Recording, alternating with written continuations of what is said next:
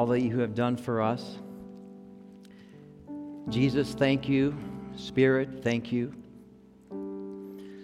As we now look into your word, we ask that you would help us to see, understand what's there, and so work in us that we would be changed by it. Respond well. We pray this in Jesus' name. Amen. You may be seated. 8 to 10-year-olds, you are dismissed. Have a wonderful session. We are taking a break today from our study in 1 Samuel. Have you found that to be a blessing? Yes. We look forward to Andrew picking that up next week on Resurrection Sunday. For today, we'll be in another Old Testament book. Please turn in your Bibles to the book of Isaiah, or if you're from the UK, Isaiah, chapter 66, final chapter. And we will focus on the first two verses. Let's read them. Thus says the Lord, heaven is my throne, and the earth is my footstool. What is the house that you would build for me? And what is the place of my rest? All these things my hand has made, and so all these things came to be, declares the Lord. But this is the one to whom I will look, he who is humble and contrite in spirit and trembles at my word. Isaiah is a rather long book, isn't it? Many of you know something of its riches. Isaiah served as a prophet in the southern kingdom of Judah, roughly 700 years before the birth of Jesus. His 50-plus years of ministry took place during a long period of spiritual decline in Israel. People basically had stopped trusting God, many of them wandering off into pagan idolatry. Isaiah's message is mixed. He tells of a coming judgment on sin and a great salvation, renewal. Over and over, this book swings back and forth between these pronouncements or oracles of judgment and oracles of salvation. Thankfully, the book generally moves from an emphasis on the bad news to one of good news. The commentator Greg Gilbert tells us that Isaiah may be divided into three sections. Chapters 1 to 37 tell of a coming divine king. Chapters 38 to 55, a suffering servant. 56 to 66, an anointed conqueror who brings salvation. So king, servant, anointed one, all of these pointing to Jesus Christ. Isaiah paints a glorious picture of Christ. What is the literary style of this book? The genre? Well, clearly this is visionary writing. Isaiah is given things to see, conveying spiritual truths. God's thoughts on the spiritual condition of his people and how his plan of redemption will unfold over time. Isaiah expresses these mostly in poetry. And so we find things like poetic imagery and metaphor, repetition, and parallelism, where successive lines complement one another to expand the meaning. The writing is also sometimes apocalyptic, with vivid cosmic images, often symbolic, that capture our imagination. This sometimes makes the book a challenge to interpret. But it also gives us a great depth and richness as these word pictures unfold before us. God chose this literary form for a purpose. Another challenge in Isaiah, the timing of some of what's predicted. Sometimes he appears to speak of a near fulfillment as within that generation. Other times there may be multiple fulfillments, near and far. And sometimes an ultimate fulfillment at the end of time, an eschatological or end time fulfillment. So there's this telescoping of time, near and far. Someone has mentioned the analogy of looking at a mountain range from a distance. Picture that. Sometimes it's hard to tell how far away one mountain is behind another, right? And so it is with some prophetic texts.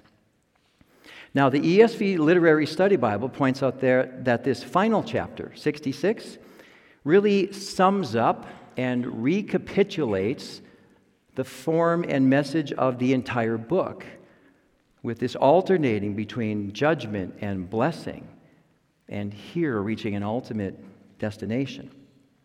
Commentators differ in how they outline chapter 66. Actually, much of Isaiah is difficult to outline because how things are woven together and the poetic style. Generally, verses 1 to 6 contrast true worship versus false worship. 7 to 14 has assurance for true worshipers. 15 to 17, God's judgment on false worshipers. And 18 to 24, a final judgment and salvation. Now, Isaiah lived under the Old Covenant, right? But at various points, he looks ahead to the New Covenant. Prophets often have this forward look. And toward the end of the book, he gives us glimpses of the ultimate fulfillment of God's plan, where it is all going. And we know from the rest of the Bible that it's Jesus Christ, the mediator of the New Covenant, who brings the fulfillment of all of the promises from all of the previous covenants concerning creation made with Noah, Abraham, Moses, David. 2 Corinthians 1:20 says this, "For all of the promises of God find their yes in Him." And the new covenant, over time, brings with it a great expansion in terms of people groups and territory. That is the trajectory of God's plan. For one thing, salvation extends beyond the nation of Israel to the Gentiles, the nations. We find hints of that throughout the Old Testament, right? Right here in Isaiah chapter 49, verse 6, God the Father speaking to Christ says, "I will make you as a light for the nations, that my salvation may reach to the end of the earth." Going back to Genesis, God tells Abraham, "In you shall all the nations be blessed." Think about it. That's happening now, isn't it? And so, in Ephesians chapter 2, Paul says that Gentiles turning to God are no longer outside of His covenant people. They're no longer aliens. They've been brought near. Indeed, they're fellow citizens, members of the household of God. And Romans 11 gives us the image of an olive tree. The root is Israel, the Jews, and Gentiles have been grafted into this tree. And so we have Jew and Gentile together in the one people of God. So there's this expansion in people groups. The new covenant also brings an expansion in territory. Canaan, the land that God promised Abraham, was to foreshadow something far greater. Romans 4:13 speaks of the promise to Abraham and his offspring that he would be heir of the world. Something far greater is coming. We find reference to this in the last few chapters of Isaiah. Look, for example, over at chapter 65. Isaiah 65 and verse 17. God says, "I create new heavens and a new earth." Wow. Jesus referred to this in Matthew 19:28 as the regeneration, the renewal of all things. Curse on creation is reversed. There's a new creation coming, and Christian, you are part of that. This is where history is going. This is where the new covenant is taking us. So consistent with that, in Isaiah 66, we see, starting at verse 18, a picture of a great gathering from all nations and tongues declaring the glory of God. And then look at verse 22. For as the new heavens and the new earth that I shall make shall remain before me, says the Lord, so shall your offspring and your name remain. From new moon to new moon and from Sabbath to Sabbath, all flesh shall come to worship before me, declares the Lord. He's writing here in a manner his Old Testament audience would relate to. They observed the Sabbath and the new moon as times of worship and celebration. And so there will be great worship and celebration in the renewal of all things. But then notice how this book ends. Verse 24. And they shall go out and look on the dead bodies of the men who have rebelled against me. For their worm shall not die, their fire shall not be quenched, and they shall be an abhorrence to all flesh. 7 centuries later, Jesus quoted this text as a graphic picture of hell, eternal judgment. That's a pretty ominous way to end the book, isn't it? One last time here, Isaiah lays out these two alternatives. A global gathering of worship in the regenerated creation or eternal punishment in hell. Question: do you know which of these you are heading for? What is the trajectory of your life? Do you know how one enters into the true worship of God? That brings us to our text, verses 1 and 2. Look at verse 1. Thus says the Lord, heaven is my throne, the earth is my footstool. The Lord here is Yahweh, the covenant name for God, the self-existing one. Heaven is my throne. Notice it does not say my throne is in heaven. No, it's heaven is my throne. This is God's immensity and absolute sovereignty in authority over everything, everyone. The earth is my footstool. This pictures subjection, something being underfoot. We see that image throughout Scripture.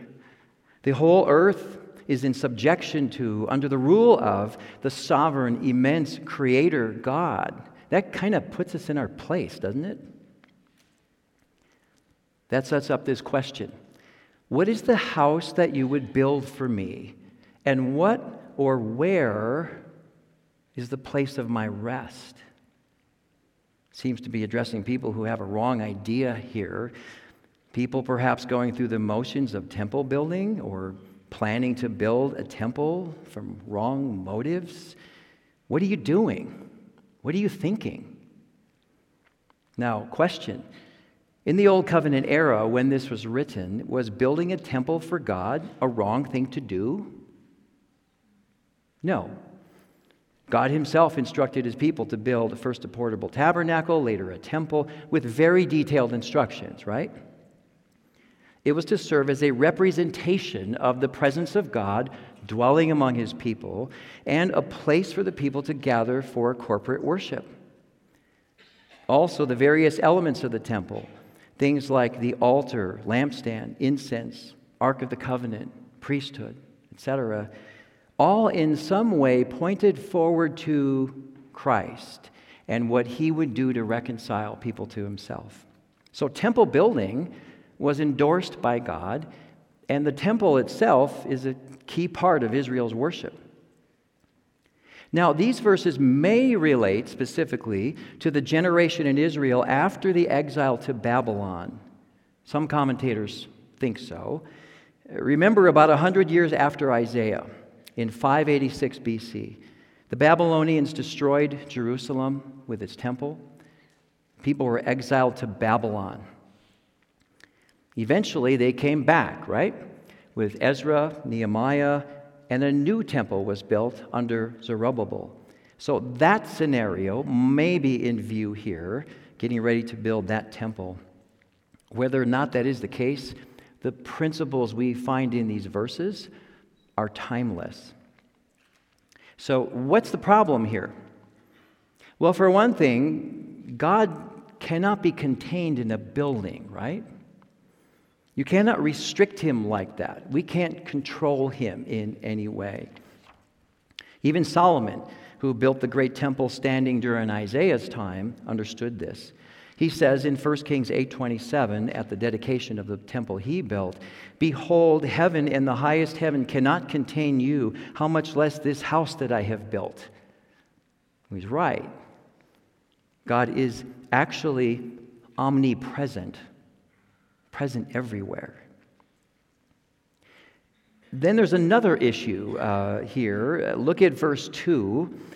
"Those of you who would build a temple for me, what materials are you going to build it with? Trees, bronze, gold, other materials you might fashion? All of these are just things I've created," God says. He's not real impressed with that. We might be impressed, especially a big, beautiful temple building. He's not. And then there's something else going on here. Clearly through this chapter, as we see through so much of Isaiah, there is a comparison being made between the true worship of God and false, hypocritical worship. For example, look at verse 3. "He who slaughters an ox is like one who kills a man. He who sacrifices a lamb, like one who breaks a dog's neck. He who presents a grain offering, like one who offers pig's blood. He who makes a memorial offering of frankincense, like one who blesses an idol." What's he saying? Notice the first part of each line is a legitimate part of Old Covenant worship. Slaughtering an ox, sacrificing a lamb, presenting a grain offering, frankincense. But the second part of each line is something terribly corrupt. Killing a man, breaking a dog's neck, offering pig's blood, blessing an idol. God is describing here sinful, empty, false worship. People going through the motions of religious activity from a corrupt heart. And their activity in God's eyes is abhorrent. And on into verse 6, we find that people caught up in this are heading for the judgment of God. Clearly, people going through the motions of external religion while their hearts are far from God does not honor God, does not bring his favor. But there is a temptation for fallen man to think that religious activity, offering some act of service to God, puts him in our debt, obligates him to us. The idea that we can get something from God if we do something for him. This is something that we can all fall into. If I do certain things, if I go to church, if I give to some ministry, if I read a few more verses, if I build a temple for God, then God will owe me something. Now, you'd probably never say that, but think about it. Has that ever crossed your mind? We cannot obligate God to serve us. We cannot buy the favor of God with our religious activity, including building him a temple. It doesn't work that way. Romans 11:35 asks, "Who is given a gift to God, to God, that he might be repaid?" The truth is, God doesn't need anything from us, right?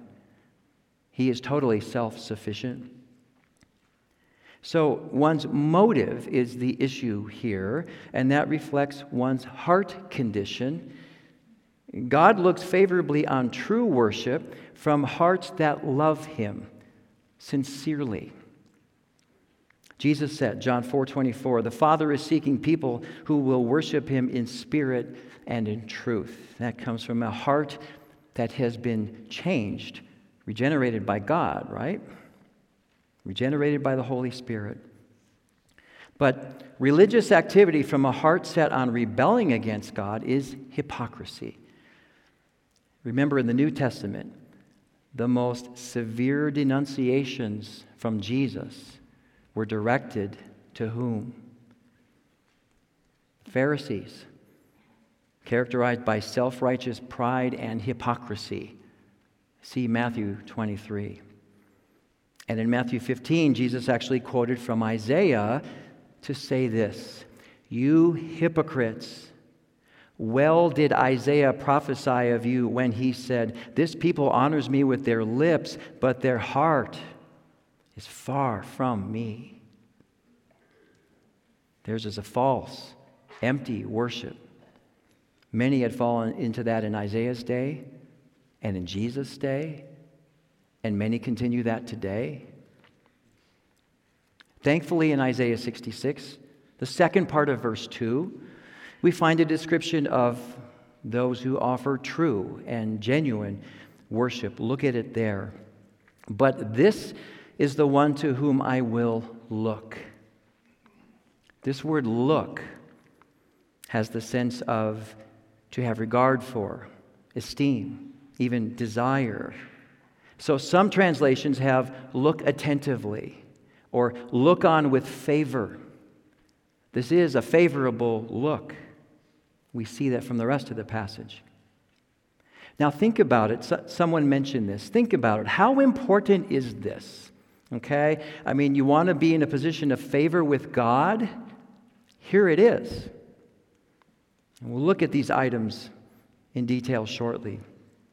But before that, consider a few things. First, we find this idea of God looking on a person with favor throughout the Bible, especially in its poetry. For example, here is the blessing of Aaron from Numbers chapter 6. "The Lord bless you and keep you. The Lord make his face to shine upon you, be gracious to you. The Lord lift up his countenance on you and give you peace." That's beautiful, isn't it? And we know that God doesn't have a physical face, right? So this is poetic language to express favor from God, the blessing of God. And then there's this prayer from Psalm 4, verse 6. "Lift up the light of your face upon us, O Lord. Show us your favor. Look on us with favor." One more example fits well with our text in Isaiah. Psalm 33:18. "Behold, the eye of the Lord is on those who fear him." Think, tremble at his word. God looking on with favor. Now, another thing to consider in these two verses in Isaiah 66. Notice the question in verse 1. God says, "What is the house? What is the place? Or where is the place of my rest? Where will I dwell?" Now we know that God doesn't need to rest because he's tired, right? Isaiah 40 tells us he doesn't grow faint, doesn't grow weary. But this imagery, place of my rest in a house, can also have the sense of God dwelling with his people in peace. Actually, we find this just a few chapters earlier. Turn to chapter 57 for a moment, a couple chapters earlier, and we will look there at verse 15. Isaiah 57, verse 15, says this. "For thus says the one who is high and lifted up, who inhabits eternity." There's that immensity again, right? "Whose name is holy. I dwell in the high and holy place, and also with him who is of a contrite and lowly spirit, to revive the spirit of the lowly, to revive the heart of the contrite. Sounds a lot like our passage, right? I dwell with the one who is contrite and humble. This is a key part of the covenants we see unfolding across the Bible. This idea of God dwelling with his people. That's the language used. I will be their God. They will be my people. I will dwell with them. We see that over and over. And this picture of dwelling in a house, place of rest, carries with it the beautiful sense of fellowship and harmony and love, conveyed by the Hebrew word shalom. This is wholeness, well-being, the sense that everything's right. We all long for that, right? Thank God through Christ, we are brought into this reality, the peaceful dwelling of God with us. Think about Psalm 23, how it ends. I will dwell in the house of the Lord forever. That's our future. Praise God for that, amen? In John 14:23, Jesus told his disciples, if anyone loves me, he will keep my word, and my Father will love him, and we will come to him and make our home with him. Earlier in that chapter, speaking of the Holy Spirit, whom he would send, Jesus said this, you know him, for he dwells with you and will be in you. So the triune God, Father, Son, and Spirit, dwelling with his people, even in his people. Remember, Paul spoke of Christ in me. That's pretty amazing, isn't it? Now, in the year 70 A.D., the Romans destroyed the Jerusalem temple. You can still see some remains of it today. And in the plan of God, there is no longer a need for a physical temple, right? Old covenant came to an end when Jesus brought in the new. The types and shadows of the old covenant came to an end because the reality came in the person and work of Jesus. And ultimately in heaven, there is no need for a physical temple. See Revelation 21. In the life to come, we will be in God's direct, immediate presence. But before that, in this life, God dwells in his people. Spiritually, dwells in them. And so the New Testament picks up this temple imagery and applies it to Christians. For example, 2 Corinthians 6:16, Paul writes, we, believers, are the temple of the living God. As God said, I will make my dwelling among them and walk among them. I will be their God. They shall be my people. Again, that covenant language. Ephesians 2 and 1 Peter 2 both speak of Christians being built together as a temple in which God dwells. That's beautiful, isn't it? Think about it. Part of that temple is sitting right here today. Some of you are looking especially radiant today. It's either that or the lights, I don't know. This is a spiritual reality, God dwelling in and among his people. And so we could say that the question asked in Isaiah 66:1 is, where is the place of my rest? Where will I dwell? Is answered in verse 2. I will look to dwell with my favor, my peaceful presence in the one who is humble and contrite in spirit and trembles at my word. Let's now look at these three descriptors of the one in whom God looks to dwell. First, the one who is humble. Humility happens as we understand ourselves accurately and understand God accurately. That tends to make us humble. It is to truly know yourself in view of who God is. Would you agree we often get those things pretty messed up? But that is the right response, based on reality. Genuine humility is blessed by God. Remember, Jesus said, "Blessed are the meek, the humble, for they shall inherit the earth." Both Peter and James cite Proverbs 3:34. God opposes the proud, but gives grace to the humble.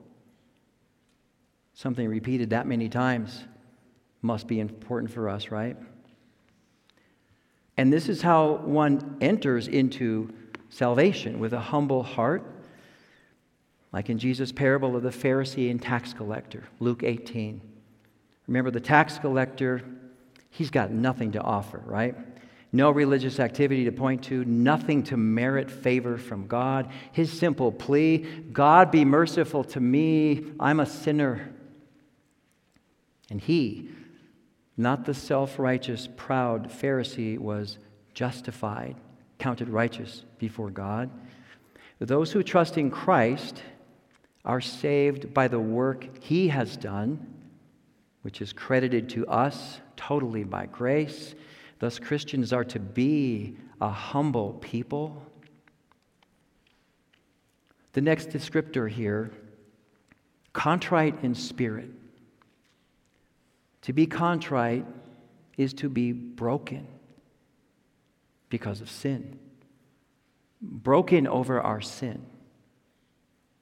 This also is the right response, yes? A beautiful place to see that is Psalm 51, David's prayer of repentance. He writes, "I know my transgressions and my sin is ever before me. Against you, you only have I sinned and done what is evil in your sight." Yeah, I see it. I confess it. The sacrifices of God. What is God looking for? A broken spirit. A broken and contrite heart, O God, you will not despise. No, God looks on that with favor. Think about it. How aware of you, or how aware are you of sin in you? And when you sin, what is your response? What is your typical response? Is there perhaps some ongoing sin, even now in your life, that you need to break over? Perhaps something that someone has brought to your attention, made known to you. You don't like it, you don't want to see it, but we know too well something of the wrong responses to sin, don't we? Things like excuse it away, blame somebody else. That's pretty easy to do. Blame God. How about this one? Ignore and override. How does that work out? God help us, may those things be less and less our response. May true contrition be our life pattern. Amen? To pray like David, "Create in me a clean heart, O God, and renew a right spirit within me." Christian, let Isaiah 66:2 be a great encouragement to you today, that God looks with favor on, dwells peaceably with the one who is contrite in spirit. Think about that into this next week. The third and final descriptor of the one in whom God will dwell, the one who trembles at my word. So much to say about this. How do you respond to the word of God? What happens in you when it's brought to you, when you're exposed to it, when you think about it? Sadly, the response of many people is indifference. It just doesn't matter. It doesn't register. They certainly don't tremble before it. It's a very common way to disregard, reject the Scripture. You probably know people who have that response. Others have a more active, hostile response. I don't like what it says. That's really a hard issue, right? Many have some sense that it's true, but they suppress that. That is the default response of fallen man, according to Romans 1. And then there are some who wrestle with a more basic question. Is there a word of God? Is there a God, and has he spoken? Doubts on that go way back, right? How far back? Genesis 3, verse 1. Did God actually say? Well, yeah, actually he did. And how consequential was that encounter? We don't have to look hard in our time, as in all previous times, to find voices casting doubt on the idea that God has spoken in a way that we can understand. But thank God, he continues to work in people's hearts to enable them to see that, yes, he has. He's revealed himself clearly. First in creation, that which he has made, that's general revelation with the incredible power and design and beauty. Just look around. And he's given us what we call special revelation, his written word, the scripture, which tells of the incarnate word, Jesus Christ, himself called the Word. The book of Hebrews opens with this. Long ago, at many times and in many ways, God spoke to our fathers by the prophets, but in these last days, he has spoken to us by his Son. And so we believe that the Bible, with its 66 books, is the written Word of God. God working through the agency of human authors in such a way that what they wrote is exactly what God intended. Peter put it this way: men spoke from God as they were carried along by the Holy Spirit. As Paul says, all Scripture is God-breathed. He is its ultimate author. It is his word. So question, do you see that? Do you recognize that? In John 10, Jesus said, my sheep hear my voice, and they follow me. Do you recognize the voice of God in his word?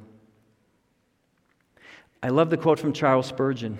Words to the effect that a sermon is not, or should not be, a lecture about the Scripture. A sermon is Scripture itself opened up. That's what resonates with us, right? That's what we want. That's what we respond to. And thankfully, we are so blessed in this church with a consistent, faithful opening up of God's Word. Amen? The Westminster Larger Catechism, question 4, asks this: how does it appear that the Scriptures are the Word of God? How's that recognized? Notice how the answer points to a work of the Holy Spirit in the heart. It says this: the Scriptures manifest themselves to be the Word of God by their majesty and purity, by the consent of all the parts, in other words, how everything fits together perfectly, and the scope of the whole, which is to give all glory to God, by their light and power to convince and convert sinners, and to conform and to build up believers unto salvation, but the Spirit of God, bearing witness by and with the Scriptures in the heart of man, is alone fully able to persuade it that they are the very Word of God. End quote. This work of the Spirit is part of regeneration, being born again, born of the Spirit, born of God. Without that, 1 Corinthians 2:14 tells us the natural person does not understand the things of the Spirit of God, for they are folly to him, and he is not able to understand them because they are spiritually discerned. So this work of God in the heart is critical. And that work is effective. Paul commends the church in Thessalonica, 1 Thessalonians 2:13. with this. And we thank God constantly for this, that when you received the word of God, which you heard from us, you accepted it not as the word of men, but as what it really is, the word of God, which is at work in you believers. Now, in our text in verse 2, obviously this is a right God-honoring trembling in view here, yes? We can compare and contrast that with a different type of trembling, the trembling of one who stands in opposition to God. This gets interesting. It relates in different ways, or relates to the different ways that one may fear God. And here I would refer you to Pastor Jason's sermon last May 30th, titled The Fear of the Lord. So very helpful, as all of his teaching tends to be. And also the book by Michael Reeves, Rejoice and Tremble, which covers this topic in depth. We'll just consider a few points. Think for a moment about the human response of fear and trembling. We're wired for that, right? Certain things in life cause us to fear, even to tremble. That can happen from something very negative, some threat of danger. Think of a criminal breaking into your home at night, or some experience that just caused you real fear. On the other hand, we can also be brought to fear and trembling by something very positive, something so wonderful that it just overwhelms us. For example, you guys who are married, think about this. On your wedding day, when you first saw your bride, did that not cause you to tremble? Can I get an amen to that? Yes, God, the giver of good gifts. You should probably say yes to that, or you may tremble for another reason. And think about this.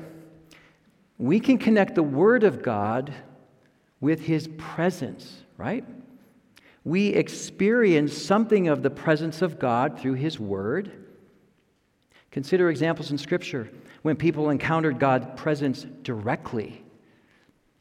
Michael Reeves points out that these all fell on their faces.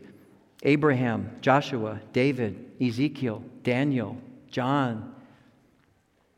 Isaiah himself in chapter 6 records his experience in God's direct presence. Woe is me! I am lost. I am undone. I'm coming apart. For I am a man of unclean lips, and I dwell in the midst of a people of unclean lips. Or think of Peter. When he first realized who Jesus is, depart from me, Lord. I'm a sinful man. In the presence of God, in awareness of His holiness, rightly causes one to tremble. Now, think about this. Sinners persisting in flat-out rebellion against God should fear Him, right? His just wrath. Psalm 2 speaks of sinners being terrified in the fury of God. We might call this a sinful fear of the Lord, a sinful trembling.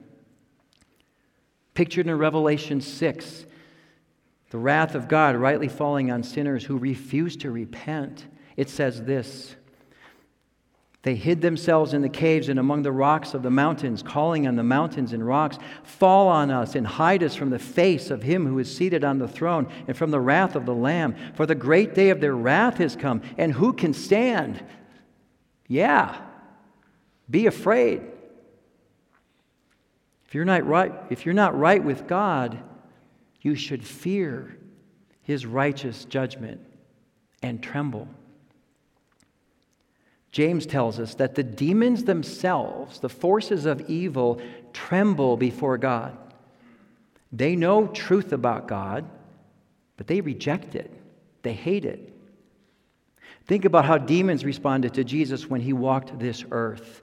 They know about coming judgment, and they fear it. They tremble. But thank God, You who are united to Christ by faith, you don't tremble in that way, right? You've been born of God. You have a new heart. You know God. You love God. 1 John 4:18 says this, there is no fear in love, but perfect love casts out fear. For fear, that is sinful fear, has to do with punishment. And for the Christian, praise God, Jesus bore the wrath of God, the penalty for all of our sin, on himself, on a cross. He made propitiation for us. That means that his sacrifice satisfied the justice of God, and so his wrath, his righteous response to sin, has been turned away from us. Praise God. And so, we who belong to Christ, we tremble before God and his word for very different reasons. Let's look at a few of those. First, because it is the word of God, we tremble because of its gravity, its sheer weightiness. Think about it. You've got a lot of folks in your life with authority, right, that speak to you. No one else speaks with such authority, right? Nobody even comes close, as what we find in Scripture. Matters of life and death, eternity, and this is how we come to know God.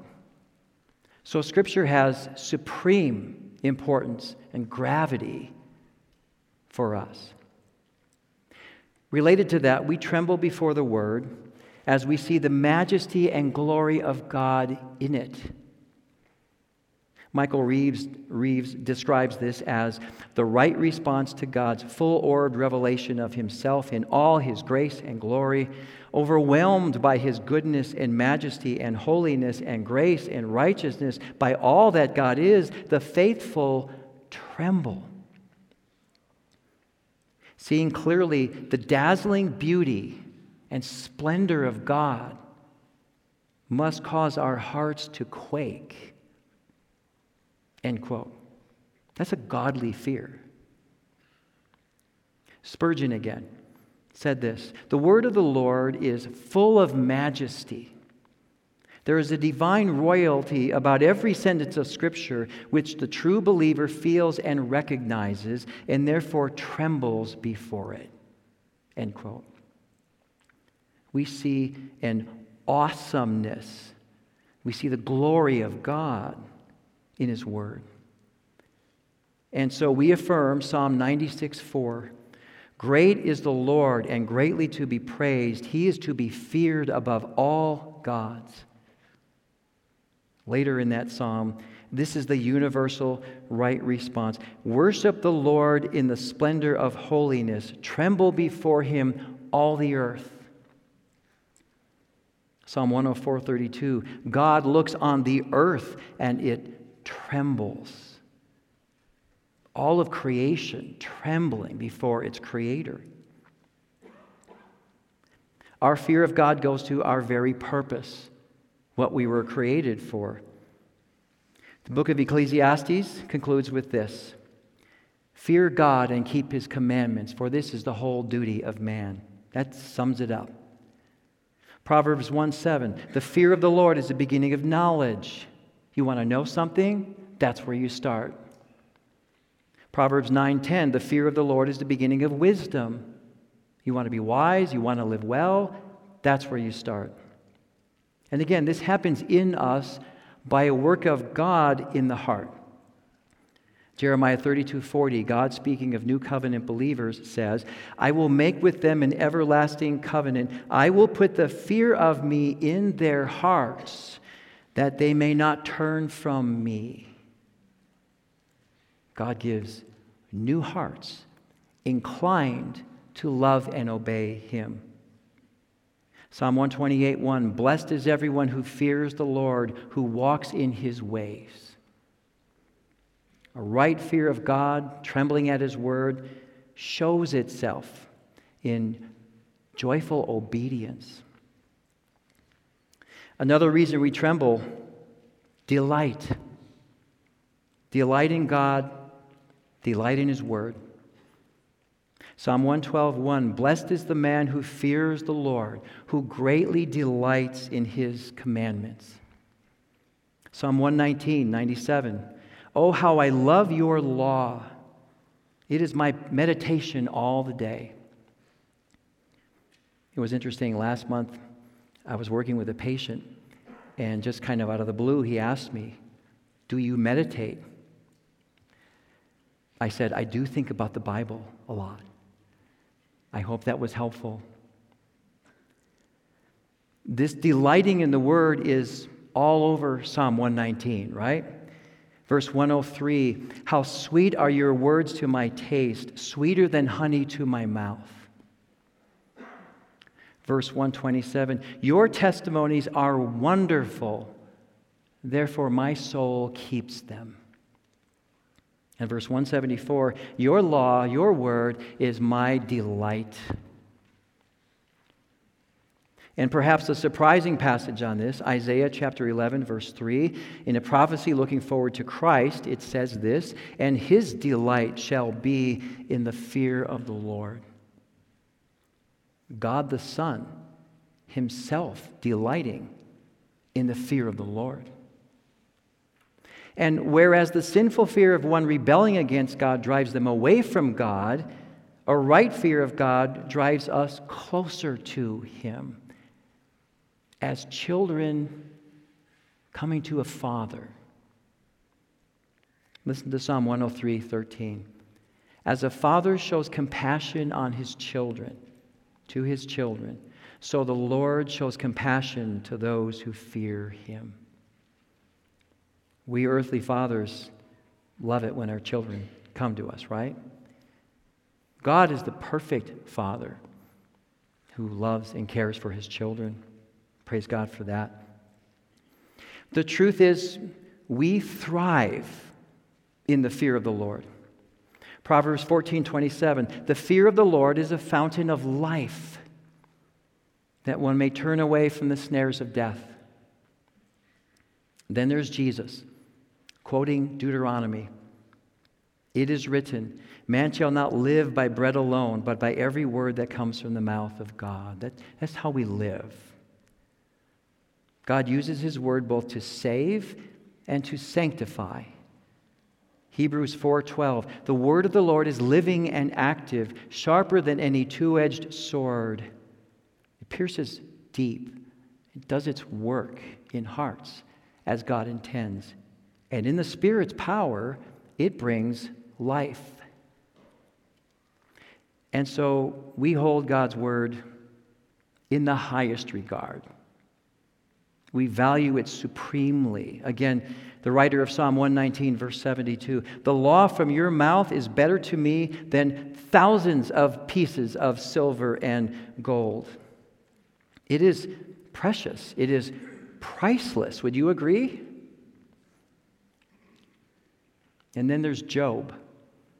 In the midst of severe suffering, Job 23:12, I have treasured the words of his mouth more than my necessary food.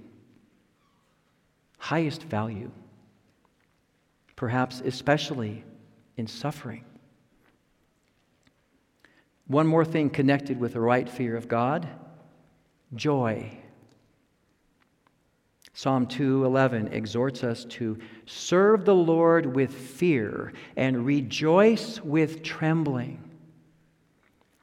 Ours is to be a joyful trembling. The fruit of the Spirit is joy. And so, all of these things go into a right fear and trembling before God and his word. Gravity, delight, supreme value, an overwhelming sense of God and his glory, and joy.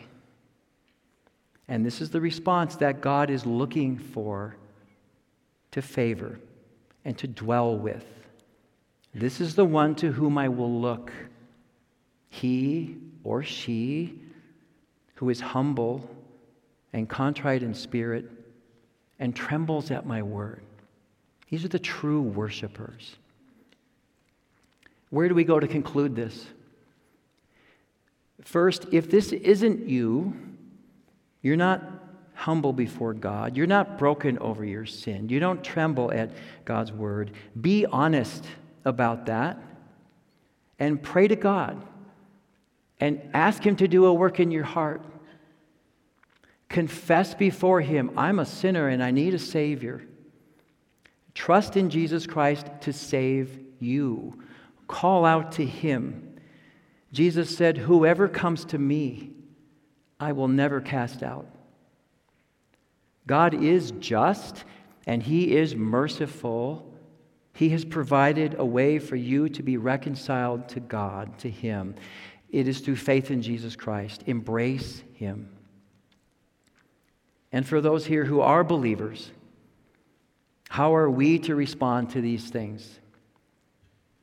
Well, we are all works in progress, right? We are all on the way. The truth is, we're not consistently humble. Our view of God is often too low.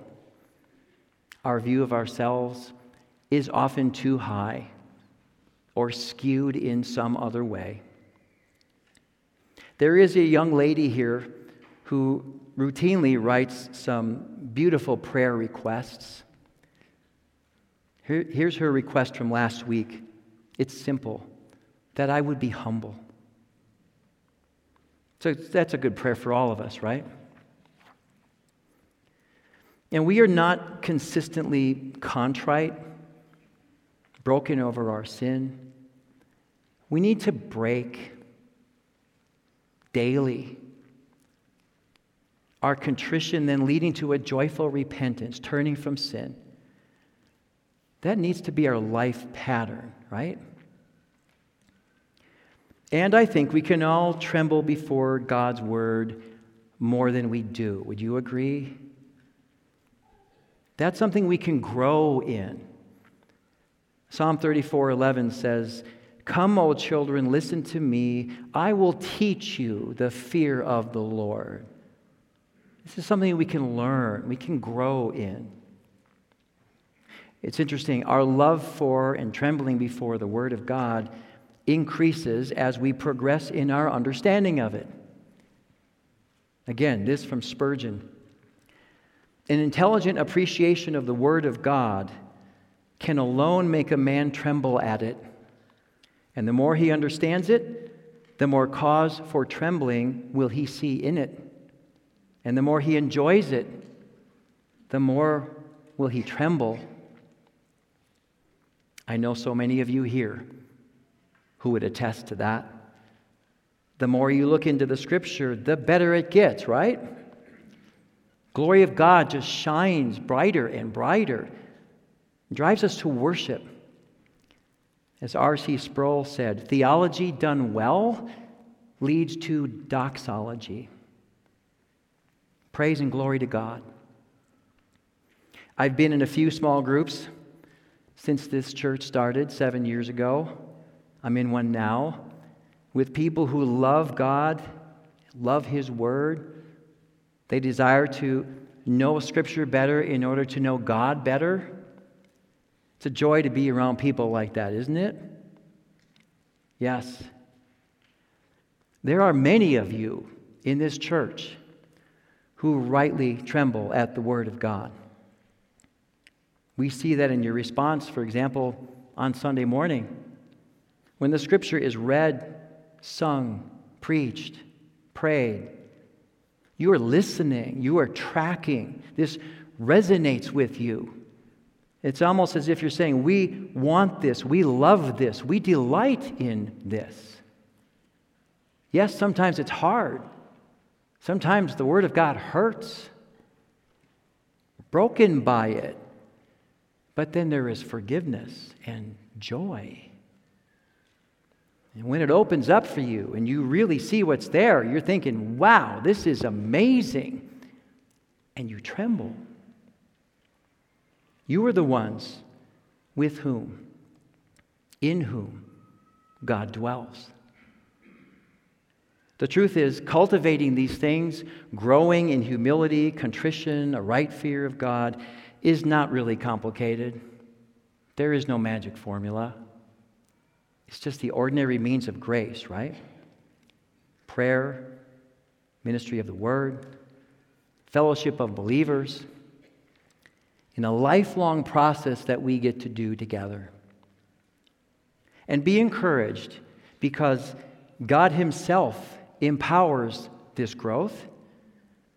Paul in Philippians tells us to work out your own salvation with fear and trembling, for it is God who works in you both to will and to work for his good pleasure.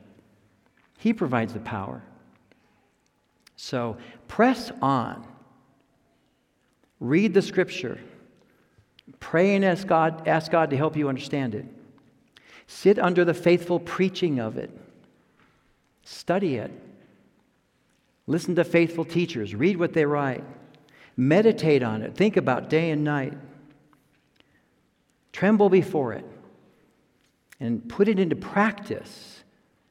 Have it change you, shape your life, and usher you into the next life. And be encouraged that God himself looks to dwell peaceably with you. Let's end this with a glimpse of where we're heading, okay? Let this encourage you. From Revelation 21, John writes, "Then I saw a new heaven and a new earth, for the first heaven and the first earth had passed away, and I saw the holy city, New Jerusalem, coming down out of heaven from God, prepared as a bride adorned for her husband. And I heard a loud voice from the throne saying, 'Behold, the dwelling place of God is with man. He will dwell with them. They will be his people. God himself will be with them as their God. He will wipe away every tear from their eyes.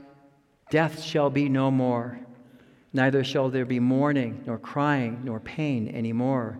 For the former things have passed away.'" That's where we're heading. But before that, in this life, may God be pleased with our worship of him. Amen.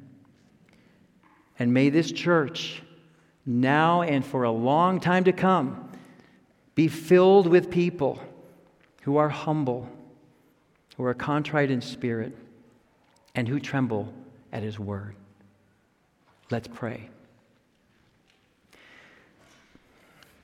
Our Father, we do ask that you would grow us into a people who demonstrate these things we've looked at today. That we would offer you true, genuine worship.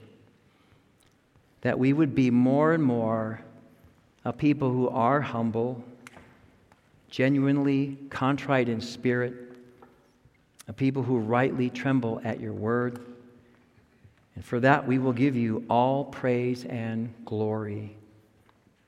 In Jesus' name we pray. Amen.